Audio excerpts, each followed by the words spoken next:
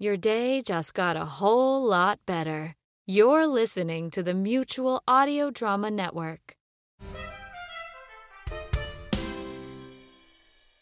The following audio drama is rated PG for parental guidance. Strong themes and coarse language may apply. Damn it. How do I?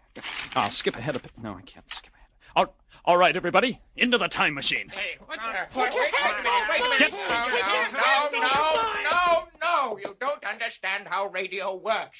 All I have to do to return this is fade my voice out like this and cue the organist.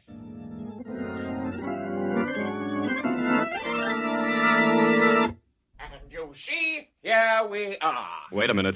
63 Audio presents the Old Time Radio Essentials Podcast. Greetings, all who gather here, and welcome back to Season 3 of Old Time Radio Essentials. If this is your first time joining us, and even if it ain't, I must inform you that this is episode 28, also known as our first episode of 2022, also known as the third ep of Season 3. My name is Pete. This is Paul. And I am Dave. So, I hope you both had a terrific Christmas, and how's your New Year shaping up so far? I had an amazing Christmas. At the last minute, the Omicron hit hard here in Chicago, and all of my holiday plans fell through. And at the urging of my girlfriend, she pointed out, Dave, you have a car. You can go places for Christmas if you want to. And so I reached out to a cousin I hadn't seen in like a decade and said, I know it's like 3 days to Christmas, but do you got room for one more? And they said, yeah, oh my God, yes. Nice. And so I drove out to Walworth, New York, had my first big family Christmas I've had in literally years. I can't remember the last time I had so much fun at a Christmas gathering. Where was it you went? Phenomenal. It ended up being in Walworth, New York, so about a 9.5 hour drive. Wow. Well, I'm getting good at that stuff because I did that big road trip last summer. Yeah. I'm getting good at the road tripping, so it wasn't that bad. But, man, they had all the traditions. We did the It's a Wonderful Life and Home Alone, and all the Christmas shows were run 24/7, and it was just a blast. I had a great time. Excellent. How about you, Paul? What's your New Year's looking like? So far, not too bad, which is pretty good for me.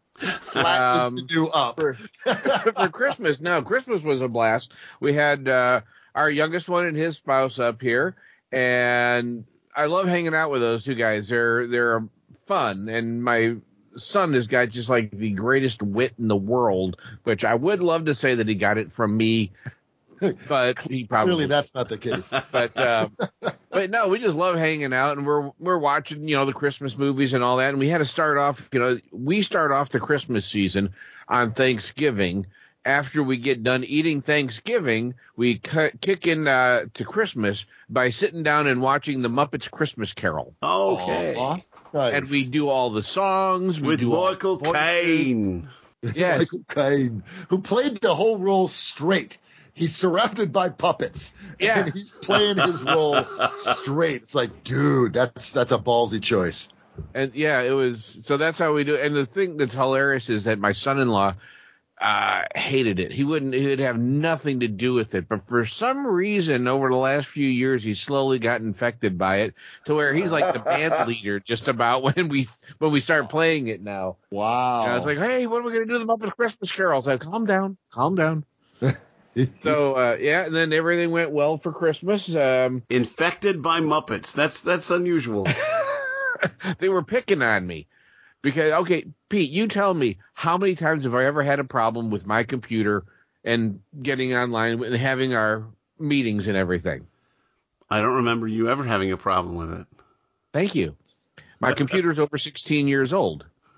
Woo. And I don't have a problem with the thing, but those guys, it's 16 years old. So they had 300. That's 325 in human years. Holy crap! My son-in-law had this gaming computer that he built a few years ago. Well, he updated the whole thing and gave it to me. So I've got like 4 terabyte of hard drive space on just one of the hard drives. I got the operating systems on a solid state drive. Wow. I've got a 4 gig graphics board on here and everything. It's water cooled. Damn. Yeah, that's why I have enough man. computing power to give me this blurry background. I love it. You can't see this at home, folks, but Paul is completely blurred behind him, which is really, really good because for years we've been looking at this kind of an ugly workroom that he's podcasting from.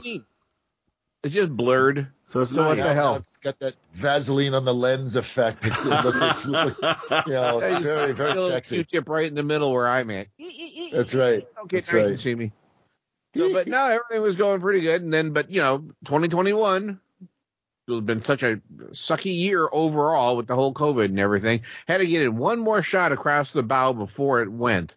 And that is, I was off the week between Christmas and New Year's, and I thought, oh, this is going to be great. No one's going to be here. I get to relax, enjoy myself, do whatever, get up the first morning, go to make some breakfast, and I go, the refrigerator doesn't feel as cold as it should. Oh, no. Uh-oh. Yeah, and so then by lunch, I'm like, oh, it definitely isn't as cold as it should be. And so then the rest of the week was me looking for a new refrigerator because I got a service call, and the guy goes, well, your compressor's dead. It's probably more expensive to fix it than it is to buy a new one. No, but it's fairly close, actually. So it's like close enough to go out and buy a new one. At least it's wintertime. You can take all the food outside and just leave it on the back Put it in the porch. snow, right? suck is because just before New Year's and all that, it was still nice out. It was still in, like in the 40s and that. It wasn't cold enough in our garage to keep the food.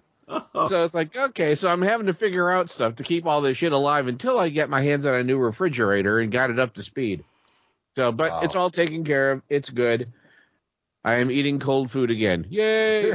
Life is good. Well, glad to hear that. What about you, Pete? What was your Christmas, New Year's like? My Christmas was fantastic. My mother-in-law came in from Arizona. She's a wonderful lady. She's very, very sweet, very generous. I just love. Does she listen to the podcast? Is that why you're saying all these things? Well, I'm saying all these things because I don't think she listens to this one. But every Christmas, I give her a memory stick, a USB drive of all of the productions that I put together in the previous year, and she listens to them, and she gives me feedback, which is really nice. She tells you she listens more than my mother does, So that is very sweet. So, and I know my mother doesn't listen to this one, so I can say anything I want, really. Although I love my mother, but my mother-in-law is really the one who pays attention and gives feedback and really shows an interest in what I'm doing. So that's very it's cool. really nice. No, she drove in from Arizona, but going back, my wife went back with her, drove back to Arizona with her, spent a week with her, and then flew back. It was nice. Excellent. To have her do that so that they could spend some time together. It was really nice. Yeah. And then Kian and I, my son and I, were here by ourselves, bachelor pad, for a week, which was nice. I got a lot of work done on different shows that I was working on and things like that.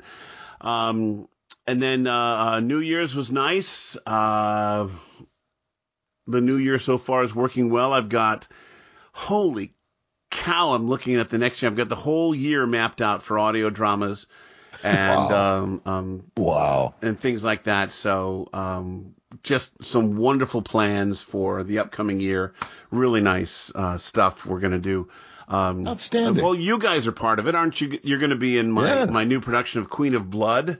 Which is an audio adaptation of an old science fiction movie that is going to come out in March. So I'm really excited about that. We're going to start season 2 of Adventures of the Federated Tech, the Dashiell Hammett series. And we'll have Charade, the movie with Cary Grant. That's a new adaptation that I've written. all kinds of stuff. So Sonic Summer Stock. I've got all these picture frames on the wall here, and I can't see the pictures anymore because I have notes taped to them of all the productions I have to take care of, all the plans I have, so I can see at a glance what I'm doing in 2022. On top of that, we had a terrific production of It's a Wonderful Life, and I talked about that last month, but we're already invited back for 2022 from the theater, and it's just a wonderful feeling to know that people out there are listening and coming to see the shows and enjoying them. And enjoying them. I hope they're enjoying them. They didn't say that they didn't enjoy them, but they might have just been. I don't think they'd ask you back if they didn't. They were just being nice. Yeah. Well, that guy sucked, but he sucked less than the other ones. Yeah, that's it. We've had some pretty crappy productions in this theater, but this one wasn't so bad. This was less crappy. There we go. We all aspire to that, right? You are less crappy. We all aspire to being less crappy. We do. Speaking of which, let's talk about the purpose of our show, Dave. I would love to wax rhapsodic on that very topic. Won't you please? I would love to. The purpose of our show, as preluded by our host, Pete, is to present specific episodes of our favorite old-time radio series, episodes that stand out as particularly representative of those series or as one of those quotable episodes that fans of old radio like to discuss either in person or on social media, as is our wont. We'll open each episode by introducing the selection, describing it briefly, and then we'll play it for you. Then we'll come back at the end and discuss it at length, each of us giving his opinion on its merits, its performances, or anything that stands out for us. Thank you. And that's, we're laughing because of what you're going to hear in a minute. But that's exactly what we're presenting to you. Just our opinions on whether or not it's representative of that series or if it's worthy of a place in every old-time radio aficionado's personal collection. You don't have to agree with us. And in fact, we may not agree with each other, but we do hope you'll enjoy what we bring to the table and come back for more. Now, each of us take a turn selecting a show for discussion. We observed the holidays last episode with my pick, an episode called The Plot-Tomoidus Sanity Clause from the Rocky Fortune series. In case you missed it, it was awesome. This month, we wanted to start off the new year of 2022 with something wonderful, something truly spectacular. Unfortunately, we can't do that. So we turn instead to Paul. Paul, what do you have for us, buddy? Well, I looked at it this way. He started bringing us in awfully highbrow with that Shakespeare stuff, and I just needed to get the taste of that out of my ears. Now, Rocky Fortune was great, but I think we could do a little better on the humor department, so I actually picked an episode of a very early show called Gangbusters, which used to be called G-Men for about a year. Then they changed it over to Gangbusters. And it was kind of like a precursor to Dragnet, where they were using actual crime stories, but they were, according to the FBI, they were closed case files. So that way they didn't have to worry about giving away anything or stuff, I guess. And so it went on for 20 years. It was a really interesting show. Kind of. And calm down, Dave. And so I figured, you know what? We need to make this funny. I want to make funny. So I was looking through their episodes, and I went, oh, God, I found funny. So tonight is the episode having to do with Harry Red Beaver. Yes? Yes, you heard me. Harry Red Beaver. Kids, you're going to want to leave the room. Leave this to mom and dad. we don't have to put an explicit tag on this because of context. Only because of context. Although the commentary it elicits may lead to an explicit content. We're going to go straight into fourth grade mode. Darn right. And this will probably be our highest rated episode. Because everybody wants to know. Tell us all about the case of Harry Red Beaver. Well, we don't have to tell him. We're going to listen to it in a minute here. All right. Okay. So that Go ahead, Dave. We're going to let your imaginations sort of run wild for a second, but we'll bring it in. We'll bring it in. I'm trying to find my words. Words fail in the face of this. He doesn't know what to do to follow up Harry Red Beaver. So, without further delay, we present the case of Harry Red Beaver.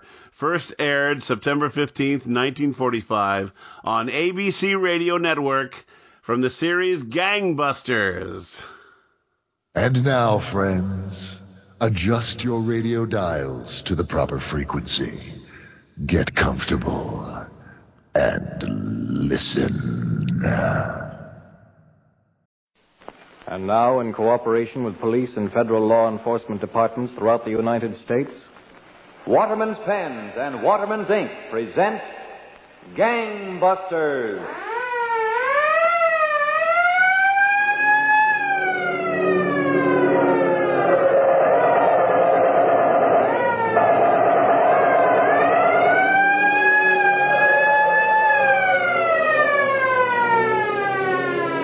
Out of the foxholes of Europe, from the steaming jungle swamps of the Pacific, our men are now coming home to a new America. A wave of crime has followed every war, and we must not allow lawbreakers to tear down here at home the very ideals that our men have fought to preserve. Tonight, Gangbusters presents the authentic inside facts concerning a killer who felt he was even too tough for the Army.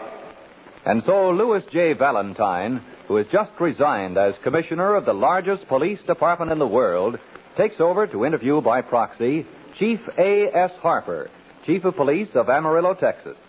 Commissioner Valentine. Chief Harper, I believe that one of the surest ways to combat crime is to expose it. Now we would like to have you rip this case wide open tonight. Well, Commissioner Valentine, I'd like to start back in October 1942 at 10:30 in the evening. A small-time gangster, Doc Rickett, was sitting with his girlfriend in a fashionable Cincinnati nightclub.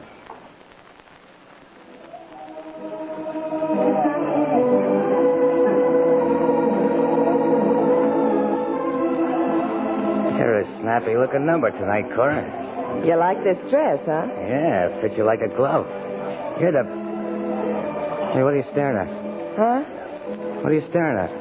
The big red-headed man over there. Any objections? Letty, you're my girlfriend. The redhead doesn't think so. He's smiling. Why, that's... Hey, don't pay any attention to him, Cora. Why not? That's Red Beaver. Red Beaver? He's dynamite. The FBI and Secret Service have sent out coast-to-coast alarms. Beaver's a deserter from the Army. He's the quickest trigger man I know of. He only pulls the biggest jobs there are. Thanks, Rickett. I thought he was interesting. Now I'm sure. Now you've done it. He's coming over. You cross him and you get a bullet through your head. And you thought you were a big shot. I'll bet there are a million girls who wish they were in my place right now. He's sharp. Hello, pretty legs. How about a little dance? Lay off, Beaver. She's my girl. So you know who I am, I reckon? Sure. I spotted your red hair. I'm no Sunday school teacher myself. I blow around. How'd you know my name? When I spotted good-looking here, I asked a few questions about who she was with. What's your take, Sugar? Cora. Cora Weston. You've got what it takes, Cora. Move over. I'll sit down. I told you, Beaver. Cora's my girl. Sure, I had you.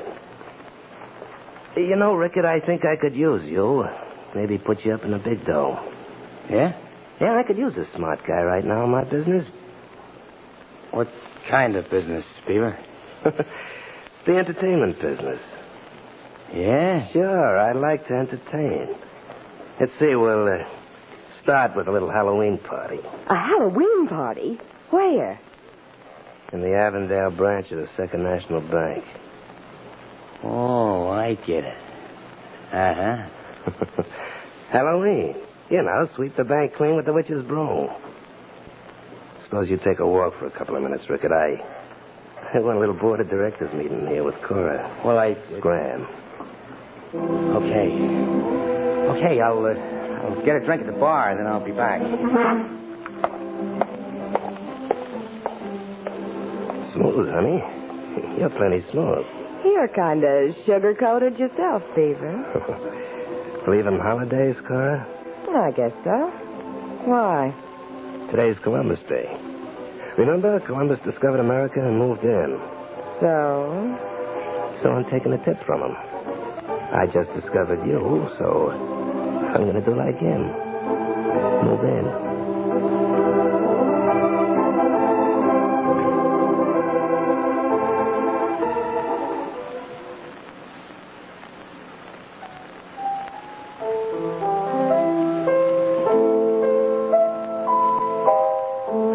This ain't bad, Cora. Sitting in your apartment, you playing to me.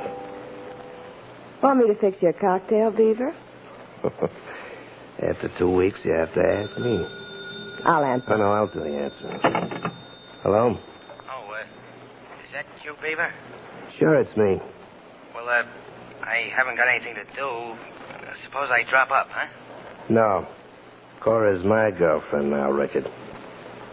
Oh, get your surprise package? Yeah. But a clown suit and a cowboy suit. What's the gag? Tomorrow's Halloween. You dress up fancy on Halloween, don't you? You ought to wear the clown suit, see? Good gag, huh? Oh. Besides, the clientele at the bank will have a tough time describing a clown and a cowboy.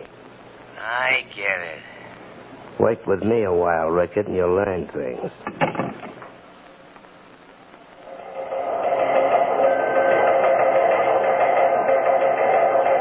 Attention, all police. Avondale branch of the Second National Bank just robbed of $7,000 by two men in Halloween costumes. One dressed as a cowboy, one as a clown. Approach with caution. These men are heavily armed. That's all. Well, Agent Hurley, we put that warning on every teletype through the state. We at the FBI appreciate your cooperation, Captain Morse. The bandit's stunt of dressing in Halloween costumes was a touch of genius. Nobody can seem to identify them. But I've always noticed that when a man gets money easily, he spends it easily. So, as just one possible trap, I sent out an alert to nightclubs, bars, racetracks, and pool rooms to watch for men who seem to be spending money too freely. Good. Perfect. I never guessed they're spending a little too much money is what we're waiting for.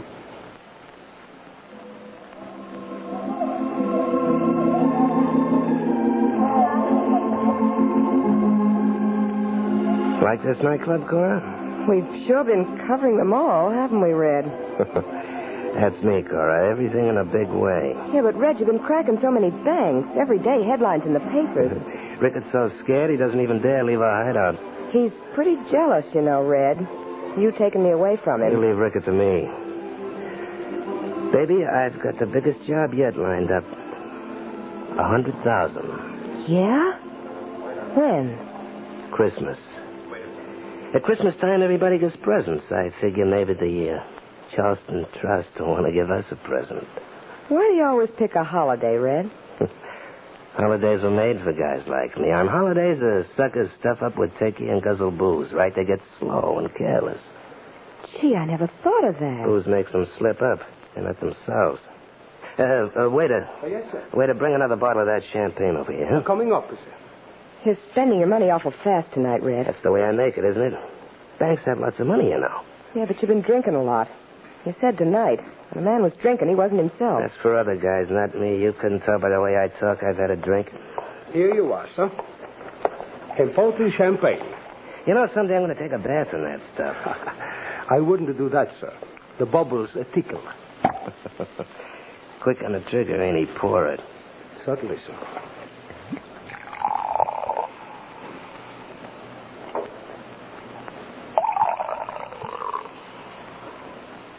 Anything else, sir? No. Here. Buy yourself a house for Christmas. Here, take it. Thank you, sir. Yes. Thank you, sir. Thank you. You blown your top, Beaver. Giving that guy a century for a tip? Shut up and drink your champagne. Dames will crab all the time, get on my nerves. You couldn't just slip the way to the 100. Oh, no, not you. You had to make a production of it. I said shut up. First thing you know, you... Now, you button that loose lip of yours or I'll slap you again. Now you've done it, you fool. That army sergeant saw you slap me. Oh, yeah? I eat Army sergeants on toast. Oh, he's going to use that for an excuse to come over and meet you, huh? Going to chisel in like I did to get you away from Rickett. What's the matter? Something wrong? What's it to you? Can I do anything for you, miss? No. No. Everything's all right. Hey. What was you figuring on doing, chum, if it hadn't been all right? Take it easy, buddy. You've been celebrating a little too much. I suppose because you're in the Army, you figure maybe I'm easy pickings, huh? Now, look, I don't want any trouble as long as the young lady says she's all right.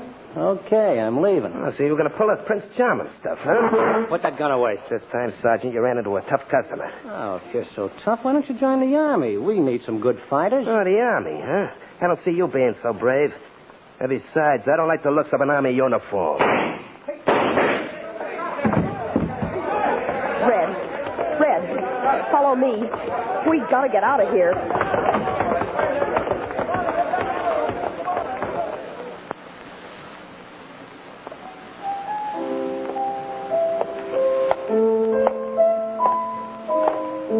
Hey, how long are we gonna stay holed up here in Cora's Flat, Beaver? As long as I say so, Rickett. Stop playing that piano, Cora. Sit down, Beaver. You're driving us nuts with that water. Shut up. If it wasn't for your nagging, this wouldn't have happened. Can you beat that? Red gets a snootful, blows his top, shoots an army sergeant, then tries to pin the rap on me. You hadn't ought to be so quick with that rod, Beaver. You gonna start telling me how to operate? No, it ain't Killing that. comes pretty easy to me, Rickett. I'd remember that if I were you. The same goes for you, Cora. And what's that? It ain't a woodpecker. See what it is, Cora. Open up in there. Cops. Stall them. Give us a chance to get out the back window onto the fire escape. If it's cops, I'll blast them from there. Open up or we'll break in the door. Take your time, boys. Take your time.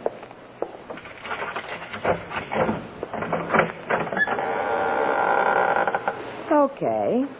What you selling? I'm Captain Morse of the Cincinnati Detectives. Mr. Hurley's a federal agent. So what? We're looking for a man who was seen coming into this building. What's it on me? Every man who comes in this building don't come up here. Unfortunately. Cut the comedy. We know he's here. Step aside. Hold it, copper. I'm old-fashioned. I don't let strange men into my apartment unless they've got search warrants. Really? Yeah. And that goes double for coppers. Well, by an odd coincidence, I happen to have a search warrant. Right here. Well, if you must come in... What was that? Come on. Come back from that fire escape into the room again. With your arms up. We guessed if we came in the door, you gentlemen might go out the window, so I had a few of my men out there. Smart guy, huh? I know one of them, Captain Morse, Rickett. Rickett's an old-time gangster. The redhead's a new one. I'm just an innocent bystander. The redhead is the one who shot the army sergeant. You got nothing on me, copper. No? We had all of the nightclubs tipped off to report men who were spending money too freely. The waiter who waited on your table called us up. We examined the $100 bill you gave him as a tip. I want to see my lawyer. I don't blame you, Red.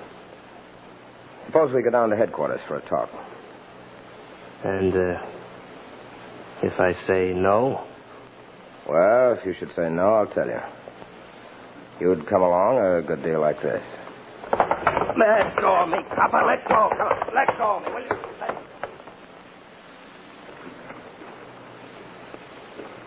So Red Beaver started moving fast, Chief Hopper.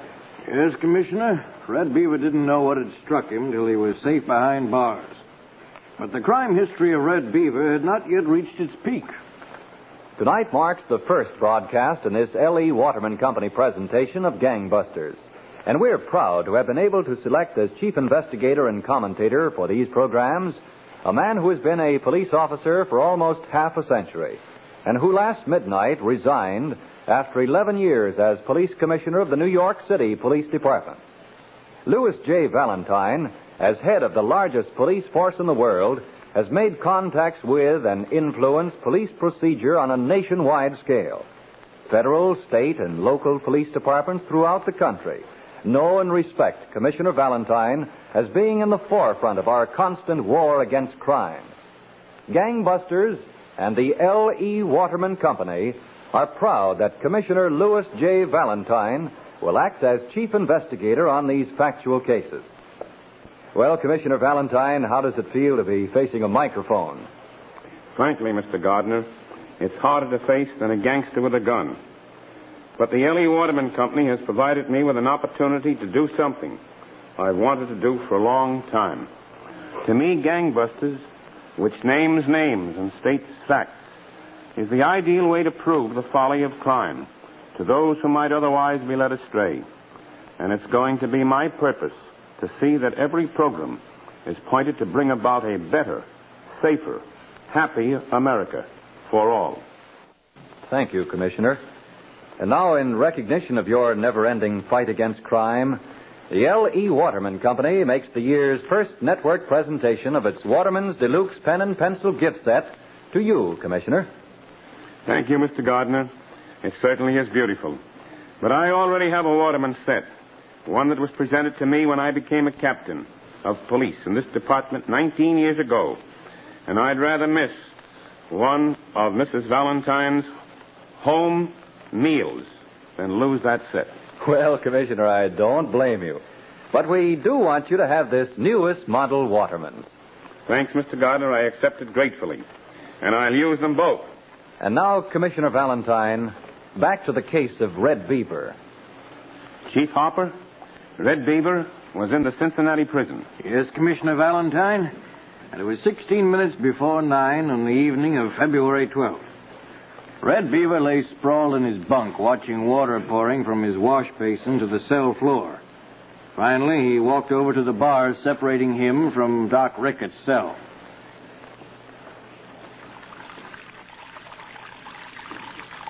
Hi, Rickett. Where's all the water coming from, Beaver?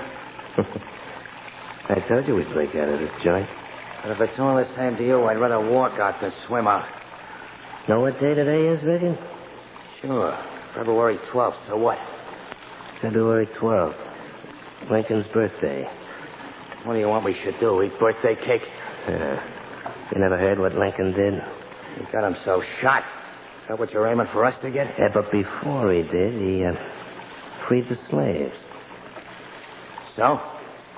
Today's Lincoln's birthday, so we'll do like him. We'll free the slaves. Us included. Just like that, huh? How? Plug up your basin and let the water run on the floor. Why? Yours is running plenty. You're going to start raising fish in there? Do like I say. Okay.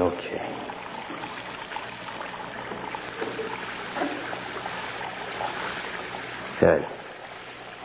Now we'll wait a minute, and we call it God. Then what? We yell for a dry cell. While we're switching, we hit him over the head and make a break. How's the water coming? You could launch a ship in here now.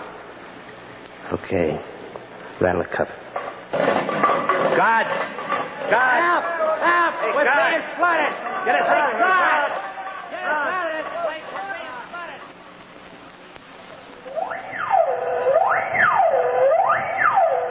Attention, Cincinnati police. Escaping prisoners Red Beaver and Doc Rickett have just held up the Second National Bank and are escaping. Green, 1940 Chrysler sedan. License number 293-348. That is all. To Kansas City Police. Believe killer Red Beaver and pal Rickett are driving toward Kansas City. These men are heavily armed. Suggest roadblock.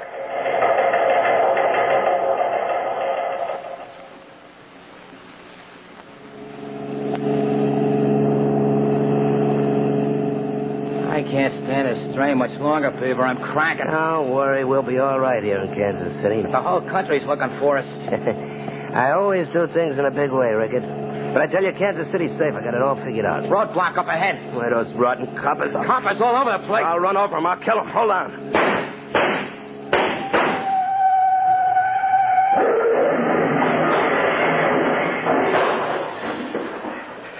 Come on.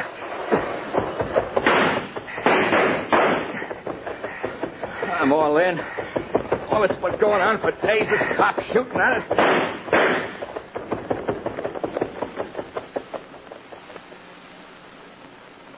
Kansas City, FBI, Washington. Doc Rickett, companion of Red Beaver, was found hiding in cellar in Kansas City.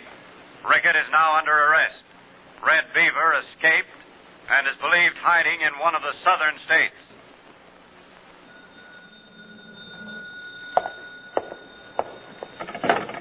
Hello? Hello, Edward? Who? Oh, yeah, sure. This is Edwards. That you, Helen? Sure. Yeah. Wait a minute. Let me sit down, huh? You tired? I'm just not used to this Texas weather yet. How do you like it here in Amarillo?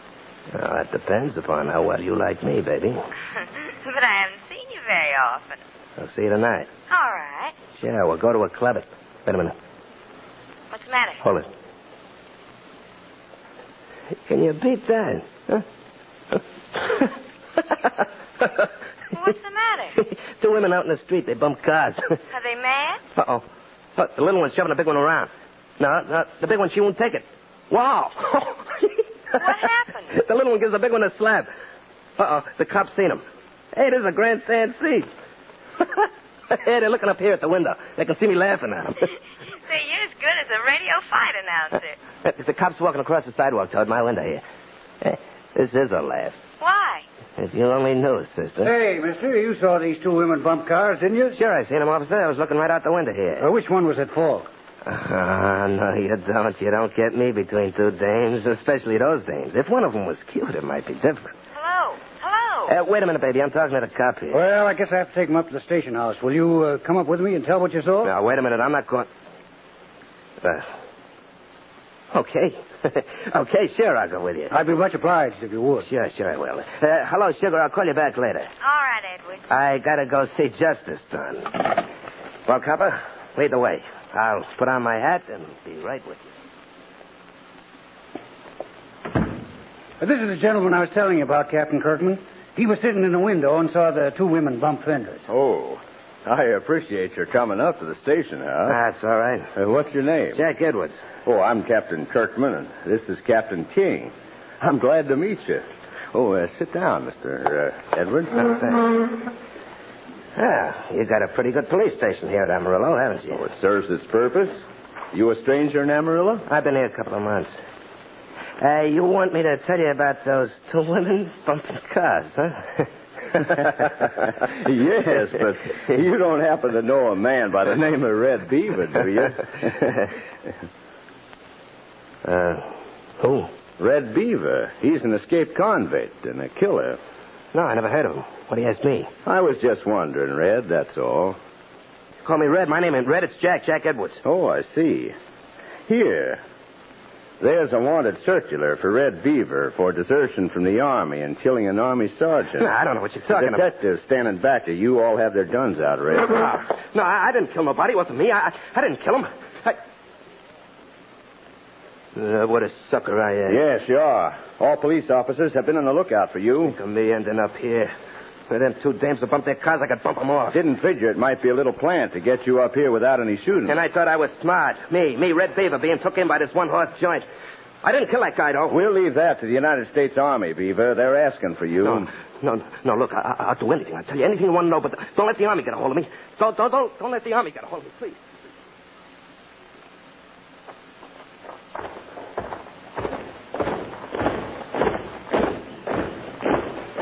Details. Halt! Harry Red Beaver, as convicted by a court-martial at Fort Sill, you will, on this morning of September 26, 1944, be hanged by the neck until dead.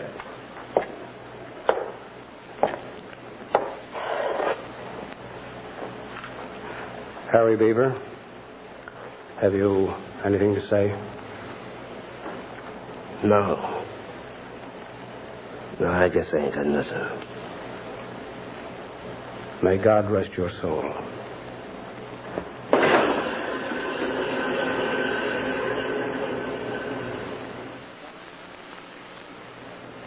And Commissioner Valentine, at 6:37 a.m., 20 minutes later, Harry Red Beaver was dead, executed by the United States Army.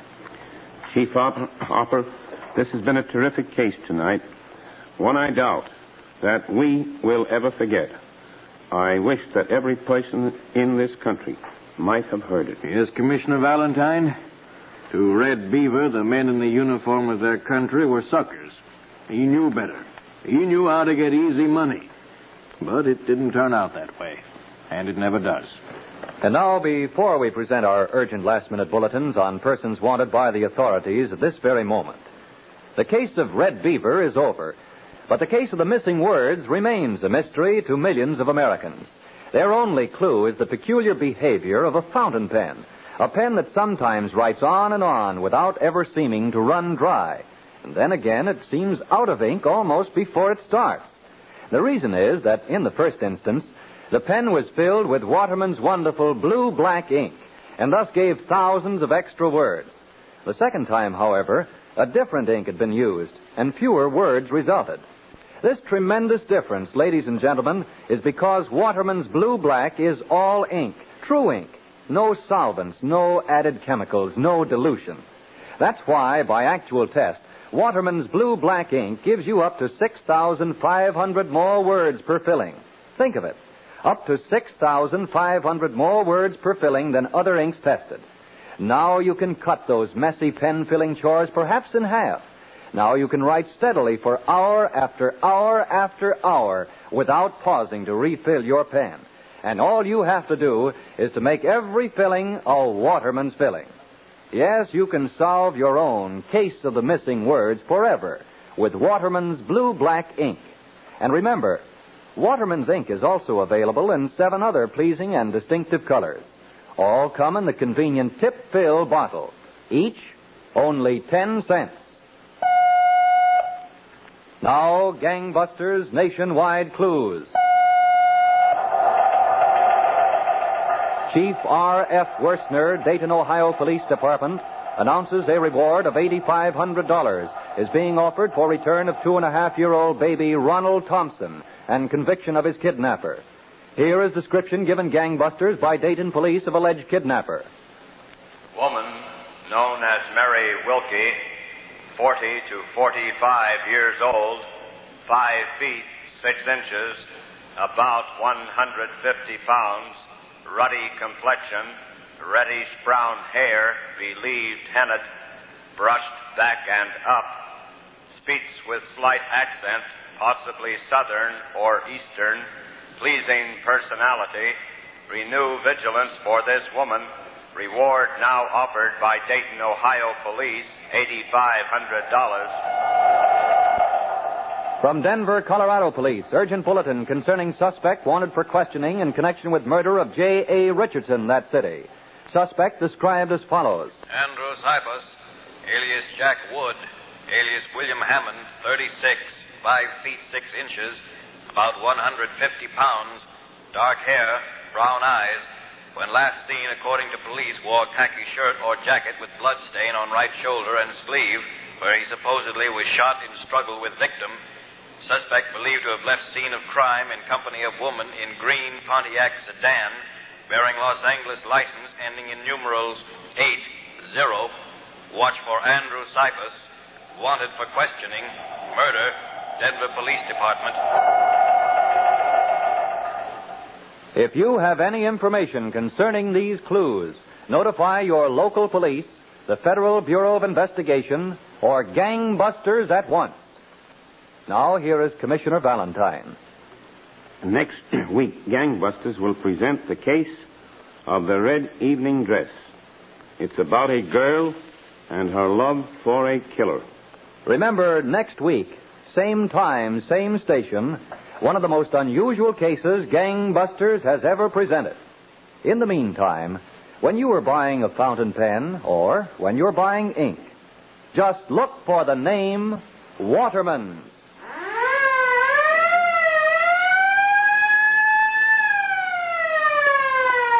Gangbusters Factual Case Histories is a Phillips H. Lord production. This is ABC, the American Broadcasting Company. We're back with Old Time Radio Essentials. This is Dave with Paul and Pete.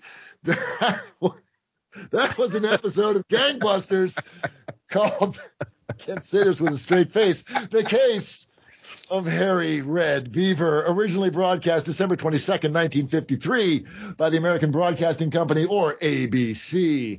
Paul, dude, this was your selection. Why, in the name of all that is good, true, and holy, why did you choose it? I got to know. I thought it'd be good for a laugh, so I thought we were playing a little too grown up with that whole Shakespeare bit, so I figured, we need to be a little bit more juvenile. And I just found it fascinating listening to this episode. It's like how some terms are just so different when given the lens of time, No kidding. No kidding. I mean, come on. Let's call this episode Harry Red Beaver.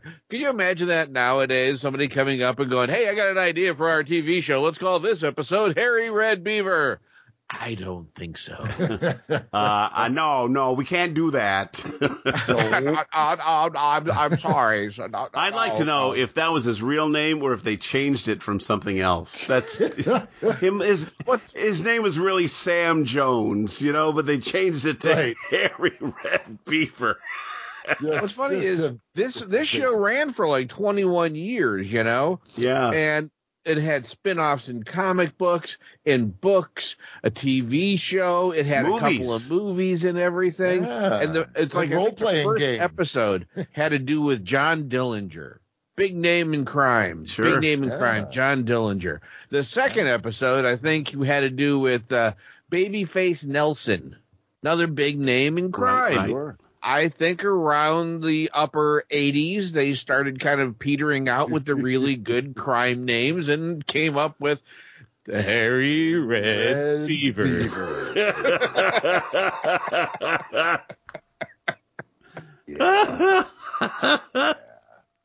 So aside from the name, Paul, what do you think about the episode? I thought it was funny. And, I know they weren't really trying to be. I couldn't help it. It was funny. The opening, my God, the opening was so in your face with the squealing tires and the guns and the sirens and that. It wasn't exactly what you would call subtle. No. But it gets its point across. And I'm sorry, but if you're interviewing or even pretending to interview actual people who are in law enforcement, maybe get a stand-in actor to play them, because Commissioner Valentine. I'm going to guess this was probably live radio, and you get someone who's not an actor in there, and oh my God, I would love to use your pen. It was, but made me feel like a good actor, for God's sake, and that's not easy. But it was an interesting story. Now, if you listen, I was looking all over the stinking place trying to find the cast for this episode, and I couldn't find them anywhere. Yeah, no mention of them in the credits at all. Yeah, no. And so I was listening to it, and the guy who played Harry Red Beaver, I think it was Dan Duryea.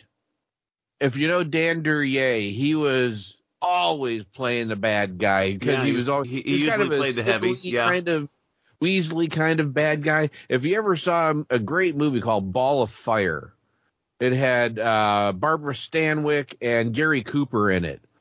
Well, they get mixed up with the mob, and one of the guys there, his name is Pastrami, and it was Dan Duryea who was playing Pastrami in this.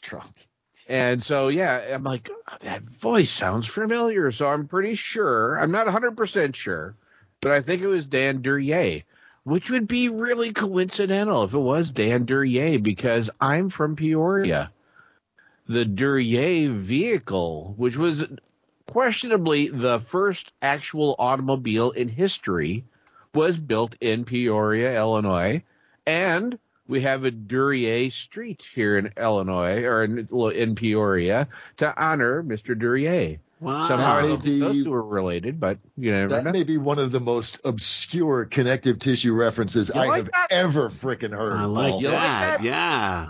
Damn. That was loose. That was very, very That is cool. loose as the hairy red beaver. Stop with yourself. Oh my God. Yeah, it might have been Dan Duryea because now that you mention it, and he was in High Sierra with Ida Lupino and Humphrey Bogart. Harry? I was saying Harry, got Harry on the brain. Humphrey Bogart. Harry Red Bogart. Harry Red Bogart. Wow. Too funny. Oh, man. So okay. What about you, Pete? You come next. You tell me. Okay. Because I've got a lot to say about this episode. Say it. Go for it. First of all, the banter. Right off the bat, as soon as the script kicks in, we start getting actors acting instead of people telling us true crime case stories. We got, you're a snappy-looking number. It's like, yeah, you are, Cora. Yeah, you like my You're dress? Snappy-looking number. And then, oh, no, that's Red Beaver. He's dynamite. It's like, what is that? Is that good? What is he? Dynamite? Is that bad? I was like, wow. And so much weirdness. There was, like, their first robbery, they get away with $7,000. Yeah. And it's like, wow, big haul. And I was, at the end, when they're offering the rewards in the real true crime tips, the reward for the kidnapped kid, the reward was $8,500. Yeah. Which was more than they got on the bank robbery. More than Like, what the Beaver hell? got on his first bank robbery. So I was like, okay, fine. And then the FBI guy saying, wow, wearing Halloween costumes during the bank robbery is a stroke of genius, quote unquote. Really? Wearing Halloween costumes is a stroke of genius? Holy crap. I have a question. How does the waiter know that taking a bath in champagne has ticklish bubbles? How does the waiter know this information? when Red says, I want to take a bath, he says, oh, no, sir, the bubbles tickle. How do you know that, man? I don't think I heard that. I must have missed that line. He was waiting there a long time. And, Okay. Some nights after New Year's, there's a lot of leftover bubbly champagne, and then the waiter just fills up a tub and settles in. It's like, ooh, ticklish bubbles. That must be it. Plot holes, like, and clearly they are adapting these stories to script, and they're filling in some blanks, because it's like the cops show up to Cora's apartment with a search warrant. How do they know Red's in the apartment? And if they have why didn't they pick him up on the street? I mean, if they know he's there, why bust in like that? I don't understand. The logic. Couldn't waste too much time because it's only a half-hour show. Okay, all right, fair. I can let that go. So spilling water into your jail cell is a cunning jailbreak? This is the key. Yes. That goes back hundreds of years. I don't know. I'm making it up. I was going to say, you got to be BSing me. There is no, we're going to pour water onto our cell room floor, and when they come in, we're going to hit them over the head and make a break for it.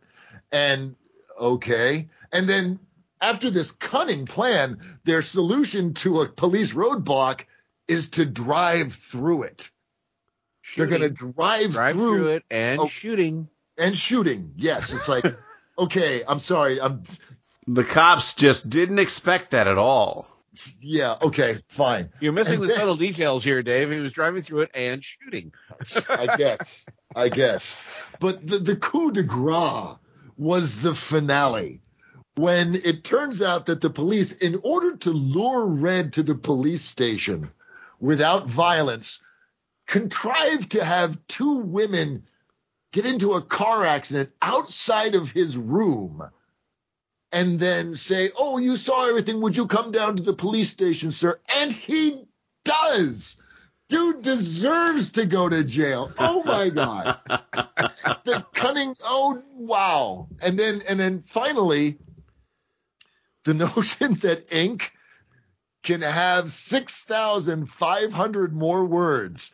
Statistically, somebody did that. They wrote down 6,500 more words It's with not my the ink. It's the pen. It's the pen. No, it was the ink. This was the ink. Oh, okay. It was the ink. It was their I'm telling blue, you. black, actual Right. ink. Nothing added, pure ink. That means you can write, and I quote, hour after hour after hour. And it's like, really? Is this a selling point that I can write for hours and get writer's cramp, crippling writer's cramp with your ink?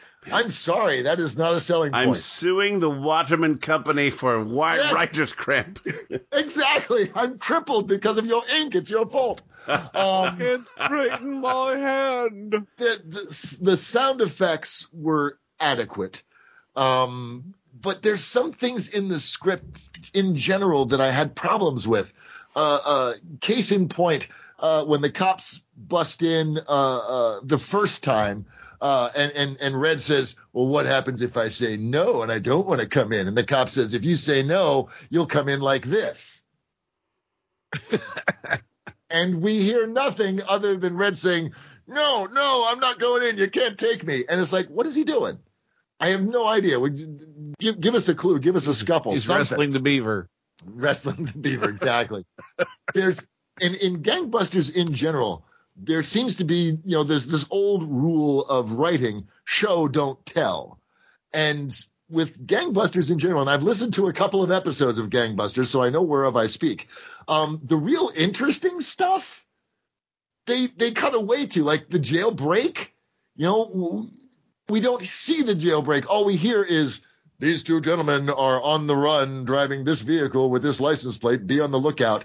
And several times they cut away from the really interesting action and go to voiceovers like, yes, and they escaped and doing this and blah, blah, blah. And it's like, but the interesting, running the roadblock. We didn't actually hear the roadblock. Is that they've run the roadblock and we found this guy in a cellar later on. I like his voice when he does that. And yet at the end, they play the hanging, the single thing that has absolutely no audio, but we're going to run that scene all the way through to the end. It's like, show you crime doesn't pay. Yes. And then, I had the same comment about Commissioner Valentine. Holy crap. That dude was not ready to be on radio at all. Give the boy, Talk about not ready for primetime players. Yeah, so, definitely an interesting experience, but I have questions and issues. I hear you. Pete, what about you? Well, I agree with all of the stuff you said, Dave and Paul. It's to me, this episode was full of cliches and tropes and the whole thing from start to finish seemed like a bad play that was done in somebody's high school or junior high with bad dialogue. It was written by a teacher for her drama class to do. Especially Commissioner Valentine was like the principal who came in to read those lines. Because he wanted to be a star. Standing there with the piece of paper in his hand. My God, yes. Now, I looked up Commissioner Valentine. Now, this is a real guy. Right. He was really the commissioner of, they say, the largest police force, but they didn't identify the city. He was the commissioner of New York police force. Wow. I looked him up. He was from 1935 to 1944, so or something like that. 11 years. So he retired or resigned. In the show they say he resigned, and it that sounds kind of negative that he resigned, but he was on the job for 11 years and he just felt that it was time for him to leave. And he was offered a salary of $45,000 a year to be on Gangbusters, whereas his salary for being commissioner was only $12,500 a year. So here he is making $30,000 more per year to be on Gangbusters, and it didn't matter to them that he couldn't act. That he sucked. He was because my second favorite line, I'll tell you my first favorite line in a minute. My second favorite line was, I would rather miss one of Mrs. Valentine's home meals than to stop writing with this Waterman pen. And that was like, oh my God. Yes, that sealed the deal for me. Really horrible stuff there. A little painful. But the what isn't told is that he took this job in 1945, and then he was asked to go to Japan and reorganize the Japanese civilian police in 1945, and he returned in December 1946, and he died. Oh, my God. He passed away in 1946, so he had this job paying $45,000 a year for less than a year before he passed away. Wow. And it's like, wow. It doesn't say how he died. The story I read in the New York Times. COVID. It doesn't say how he died, but he just passed away in 1945. But here's the thing. He joined the New York Police Department in 1903. Oh, jeez. And worked his way up to commissioner after 30 years service. And he was a favorite of Mayor LaGuardia, because it seemed like LaGuardia was mayor and was firing commissioner after commissioner, but then Valentine comes in and he's a cop's cop, and he did his job and fired a bunch of corrupt cops and really improved the police department and made it something to be proud of. But then, he has the job for 11 years and says, okay, time for me to leave. These guys are offering me, 3 times my other salary to be on the radio. And then he's gone a year later. It's just really sad. Really sad. Life is short. Life is short. Seize carpe diem, y'all. Yeah. So seriously, really weird. Okay, so I'm going to tell you my first favorite line in the show. Yes. Harry Red Beaver, do you have anything to say in your defense?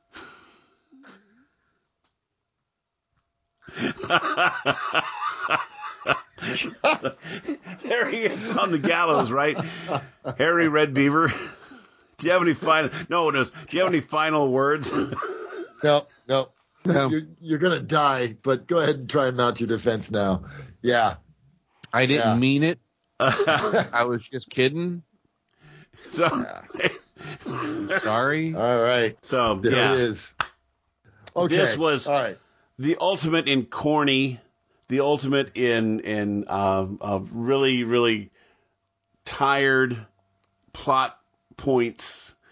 You got the woman who is trying to be, a gun moll to Harry Red Beaver, and he beats her and he treats her like crap, and she still defends him because he's got that red hair. Harry Red Beaver. Yeah. He's got that red hair. Yeah. So I was not impressed with this episode. I've heard better ones for sure. All right. Well, then how about we vote? Okay. You guys ready to vote? Yeah. All right. So what are we voting on, dear listener? Allow me to elaborate. As a reminder, we are voting on A, whether this particular episode is a true representative installment of the overall series, and 2, whether or not it is a standalone show that belongs in every radio aficionado's collection. And again, Paul, this was your selection. So you go first. Okay. See, and with that blurred background, you just look positively angelic. So please, give forth thy wisdom Paul of the blurred background. Okay. Okay. So I look at it this way. Somebody who is just starting off in old-time radio, and they don't know what to expect. They don't know all, the horses that have been beat to death and everything. All the tropes, all the cliches. They could start here for a little while, but you got to remember, this thing ran for 21 years. I find it really hard to believe that, that was, I'll admit, I did not listen to every episode that they have. But I find it really hard to believe that a high water mark of this show was Harry Red Beaver, And because, like you said, all the rehashing that they did, it's like, oh my God, can we hear it done that way anymore? And so it was corny.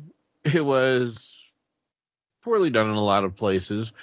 The one thing I did love, they did the radio sound effect. Wing, wing. I can't remember how it went, but I'm like, holy crap. Did anybody ever see the movie, what was it, Captain Midnight, the one with Jude Law, where it was supposed to be like set in the 20s, but it was all like CGI. He flew a plane and everything. Oh, Sky Captain in the World of Tomorrow. Yeah. Sky Captain. Because they used the same sound effect in that movie when the robots were communicating. I went, holy crap, that sounds familiar. That's the ubiquitous radio there was signal. Some funny things in there. If you didn't take it too seriously, if you just went in to laugh at the idea of it being Harry Red Beaver, well, then it did its job. I've got a pool. Like laughing at the other people who, weren't actors and going, yes, I would like not miss my wife's dinner. Like you were saying, Pete, your second favorite line. And so it was entertaining if you can really turn your brain off. So was it representative of the series? Yes or no? Unfortunately, yes. Okay. And is it collectible? It could be. It depends on how much you want to snicker. Does this belong in every radio aficionado's collection, Paul? Oh, hell yeah. No. Vote? Yeah. No. Okay. All right. There we go. Noted.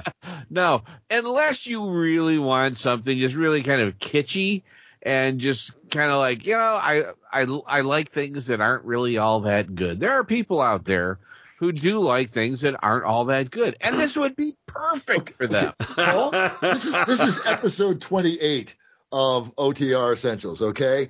There is no equivocation accommodations in the rules of voting for no unless you like kitsch. It's yes or it's no, man.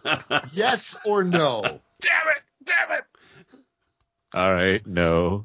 All right, there we go. Pete, what about you, man? To me, this is a throwaway. It just the acting was horrible. The dialogue was terrible. The guy who was the actual police commissioner was laughable on the air. I was embarrassed for him. The announcer comes in as if it comes, follows up with the police commissioner's terrible delivery as if he was a professional actor. So that was kind of a nice thing. He was being nice. The announcer was being nice, Yes, I'll pretend you gave good delivery. Yeah. But to me, this was just terrible. Really horrible episode of Gangbusters. I've heard a few, and just if you.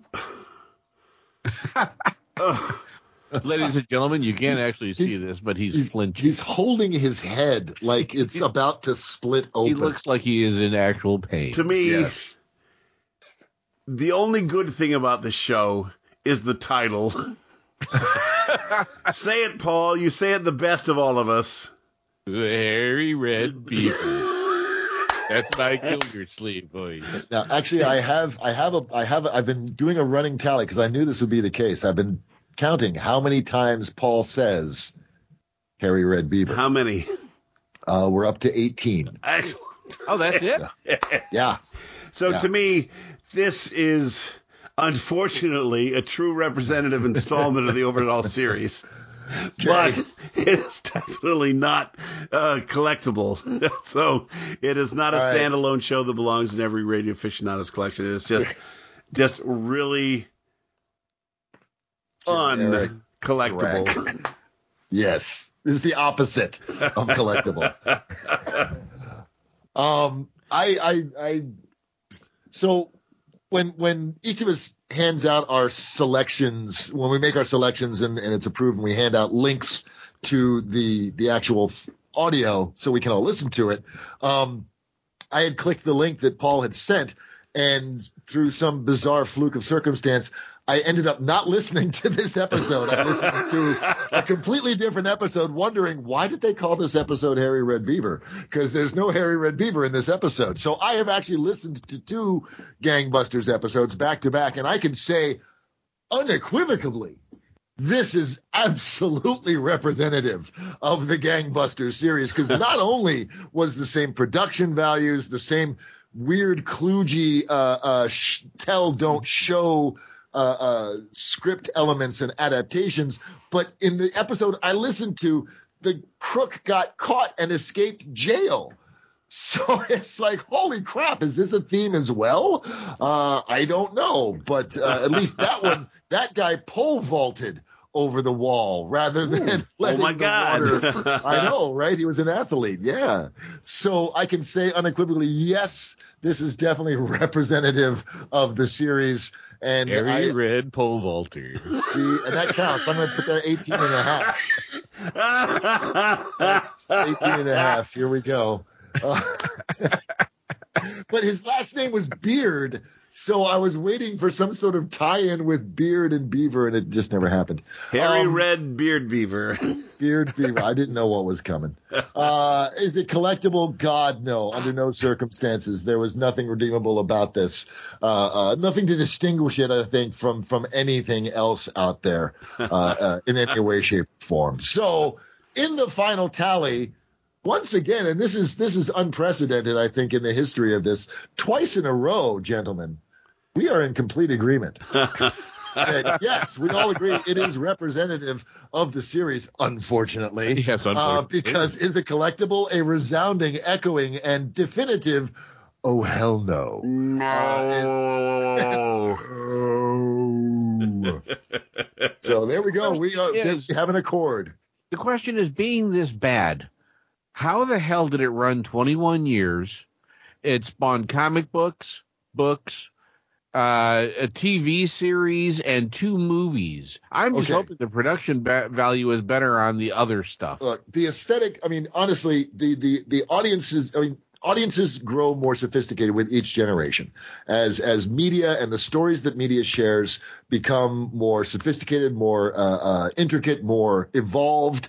The audience's expectations rise with it, and so consequently, this was like the National Enquirer. I think this was lurid pulp fiction. We're going to show you the hanging on radio, but there you go. And at the end, there's real crime tips that you, average citizen, can help make America safe.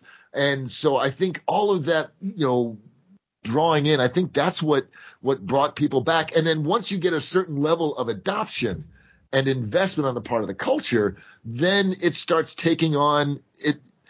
I don't think the content mattered anymore. Once it reached that zeitgeist, that event horizon of, wow, everybody, we're at episode 80, so it's Gangbusters. That's what became the platform for all the other spinoffs and stuff. True, and I have to say, let me interrupt that for just a second. Paul described the opening sequence with the police whistle and the sirens and the shooting and the screaming and all that. That, I don't know if you've ever heard the phrase "come in like gangbusters." Mm-hmm. That's where that comes from. It was in your face. It was lurid, like Dave said. It was exciting, and people listened to it because it was something that they themselves may not have been experiencing in their lives. So why is Weekly World News so popular? Why is National Enquirer so popular? It's because people want to have that lurid life to kind of compare their own lives to. So yeah, you need to know about the so. alien Elvis baby. Exactly. And who is Angelina Jolie sleeping with or whatever, whatever the latest tabloid sensation is. That poor woman. And I have to say, I own a Waterman pen, and it's high quality. So I was wondering, and Waterman pens nowadays are very high up there in pen scale. In terms of, like, it's the Rolex of fountain pens. So, dude, my friend James got one as a gift, and it includes this incredible, almost purple prose description of the incredible gift you have just been received of having a Waterman pen. My God, put this on an altar. It is so sublime as pens go. And it's this whole ad copy that's like, I bought the pen. You don't need to sell me anymore, but here we are. Yeah. Wow. So it may not have been the same level in 1945 that it is today. They sure think they are. Time according to the advertisement. Wow, big bucks back then. Big bucks. So what's next, Paul? Well, folks, this brings us to the end of episode 28. Or if you live in a parallel universe, episode 3 of season 3 with Pete Lutz, Dave Robinson, and me, Paul RBC. We're very happy you joined us, and in looking at our highly technical Excel spreadsheet, I see that next month is Pete's Choice. What do you have for us, Sparky? I'm so glad you asked me that question, Paulie. Next month, I'm handing the reins over to one of our listeners, an old buddy of mine, Rick, from junior high and high school days, whom I believe will be bringing us an episode of the Bob Hope Show. Dude, that's awesome. That's very cool. Yeah. Will your buddy be joining us on the show? I believe he will be, taking part in our rollicking, highly skilled, and technically pertinent discussion. Wow. That's some serious thesaurus action right there. Yeah. Okay. Technically pertinent. Okay. Well, anyhow, that sounds like a lot of fun, Pete.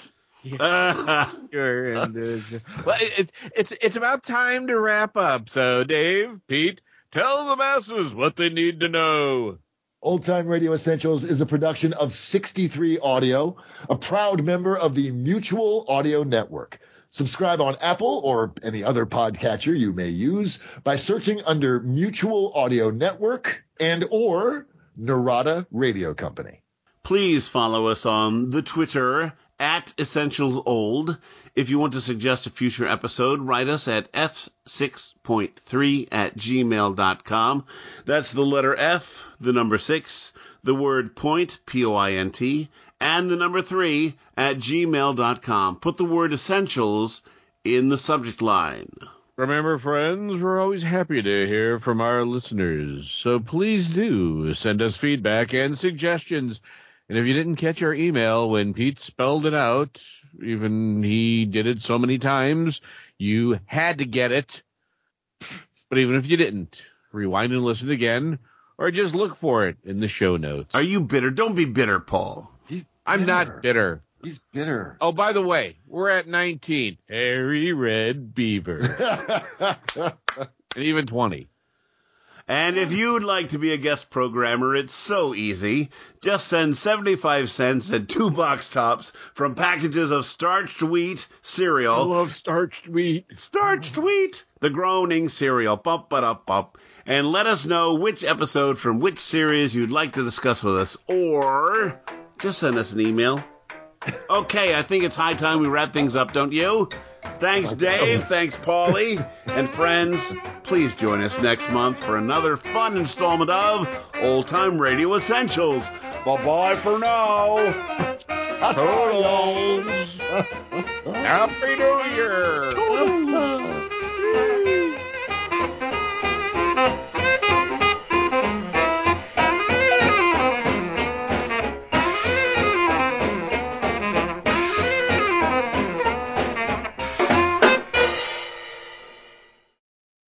now, friends.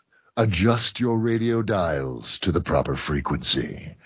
Get comfortable and listen. How does he make his voice do that? That's awful buttery. I know, it's buttery. my signature trademark. And 2 box tops from packages, blah, blah, blah. And let us know which episode you from... Let me do that again. Blah. Wait a minute. 63 Audio. This is Mutual.